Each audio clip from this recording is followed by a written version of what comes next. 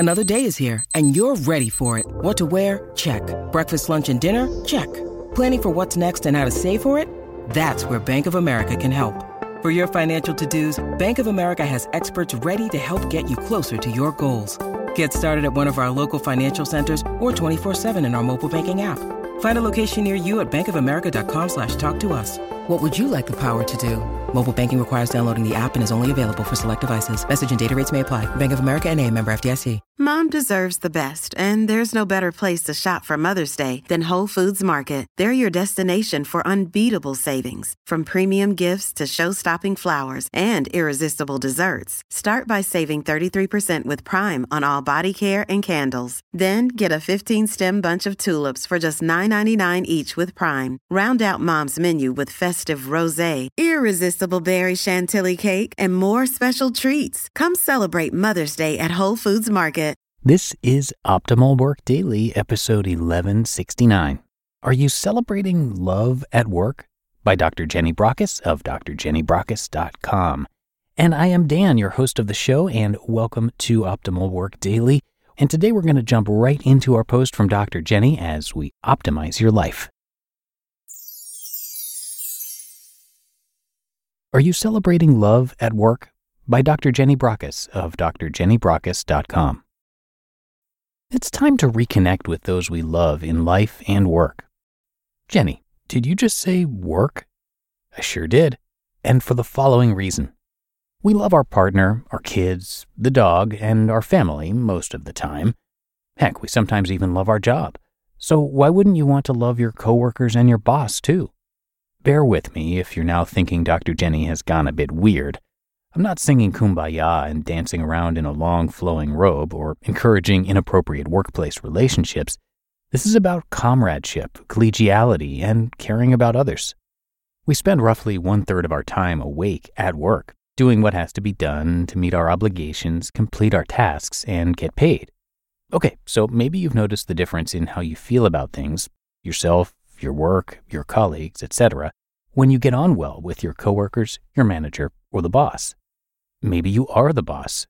What have you noticed about your level of impact, influence, and engagement when you have good working relationships with your senior executives, the board, and others?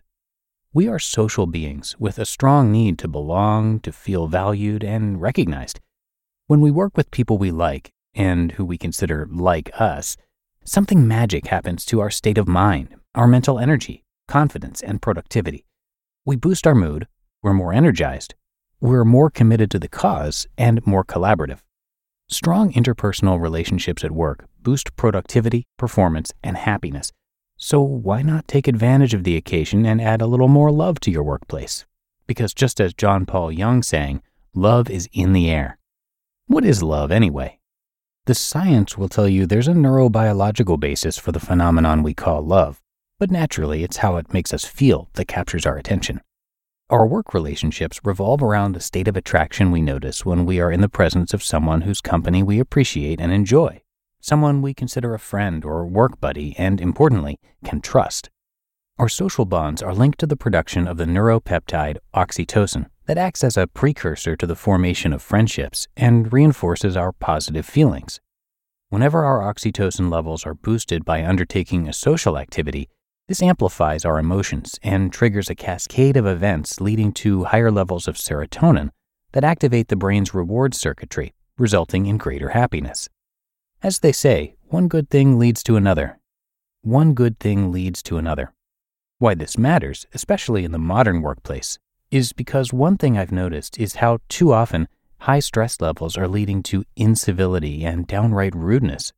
Sure, we live at a time when there's a lot of stress, a lot of uncertainty for our future, and a certain degree of frustration experienced when technology and/or people let us down. Trouble is, not only is this unpleasant to be on the receiving end of, and everyone else witnessing it, but it's also demoralizing, demotivating, and worse still, contagious. One person starts being snarky because they're upset by something. Maybe someone took their parking place this morning. Maybe they're worried about their child being off school with a bad ear infection. Maybe they just feel like everyone is taking them for granted and they're fed up. Whatever the reason, one person starts being narky because they're upset by something. Maybe someone took their parking place this morning. Maybe they're worried about their child being off school with a bad ear infection. Maybe they're just feeling everyone is taking them for granted and they're fed up. One narc leads to a reciprocal narc, and so on, that can quickly escalate into all-out office warfare. This is exactly the time to turn things around, to tap into our humanity and practice showing compassion, love, and empathy with our fellow human beings. Because this is what differentiates us from other species and those technologies we've become afraid of. If love is missing in action in your workplace, or it needs a bit of resuscitation, here are a couple of fun and appropriate suggestions to try that don't cost the earth, but can start to shift mindsets and behaviors toward greater tolerance and kindness. 1. Host a breakfast or afternoon tea. It's time to grab some croissants or cupcakes and share a cuppa with your coworkers. 2. Create a wall of appreciation where everyone can post their messages of thanks to those who helped us in some way. 3. Tell someone face-to-face why you appreciated their actions and say thank you. If face-to-face is impractical, say you're in the London office and the person you want to say thanks to is in Warsaw, write a handwritten note and don't forget to send it. 4. Organize a team or office event to raise funds for a favorite charity or organization. Doing something to help others in need not only makes the receiver feel good, we feel good too, bolstering our social connection and positive mood. And 5. Perform one RAOK, random act of kindness, every day. Bring someone a cup of coffee without them asking, or help someone carry their stuff. It doesn't have to be huge or earth-shattering, just a nice thing to do for someone else for no other reason than because you can. Loving your work and the people you work with boosts our happiness, sense of fulfillment, and enables us to live richer lives. You just listened to the post titled, "Are You Celebrating Love at Work?" by Dr. Jenny Brockis of drjennybrockis.com. When it comes to hiring, don't go searching for the one. Just meet your match with Indeed. Indeed is your matching and hiring platform with over 350 million global monthly visitors, and a matching engine that helps you find quality candidates fast. Ditch the busy work. Use Indeed for scheduling, screening, and messaging. 93% of employers agree. Indeed delivers the highest quality matches compared to other job sites. And one of the things I really love about Indeed is that it filters out those incompatible applicants. So when you're hiring, the process is much faster and you only have to consider applicants that are already likely to be a great fit. And listeners of this show will get a $75 sponsored job credit to get your jobs more visibility at Indeed.com/startup. So just go to Indeed.com/startup right now and support our show by saying you heard about Indeed on this podcast. Indeed.com/startup. Terms and conditions apply. And a big thank you to Dr. Jenny for providing us with yet another terrific post. As a keynote speaker, she has presented to and worked with thousands of people to empower them to cultivate their own thriving mind. What gets her out of bed in the morning is the opportunity to impact someone else's world, seeing that spark of insight in their eyes when they see what they can do for themselves. As a voracious reader and prolific writer, she continues to indulge her curiosity and has just published her 4th book titled Thriving Mind: How to Cultivate a Good Life. And as a board-certified lifestyle medicine physician and best-selling author, her vision is to enable everyone to be a happy, thriving human.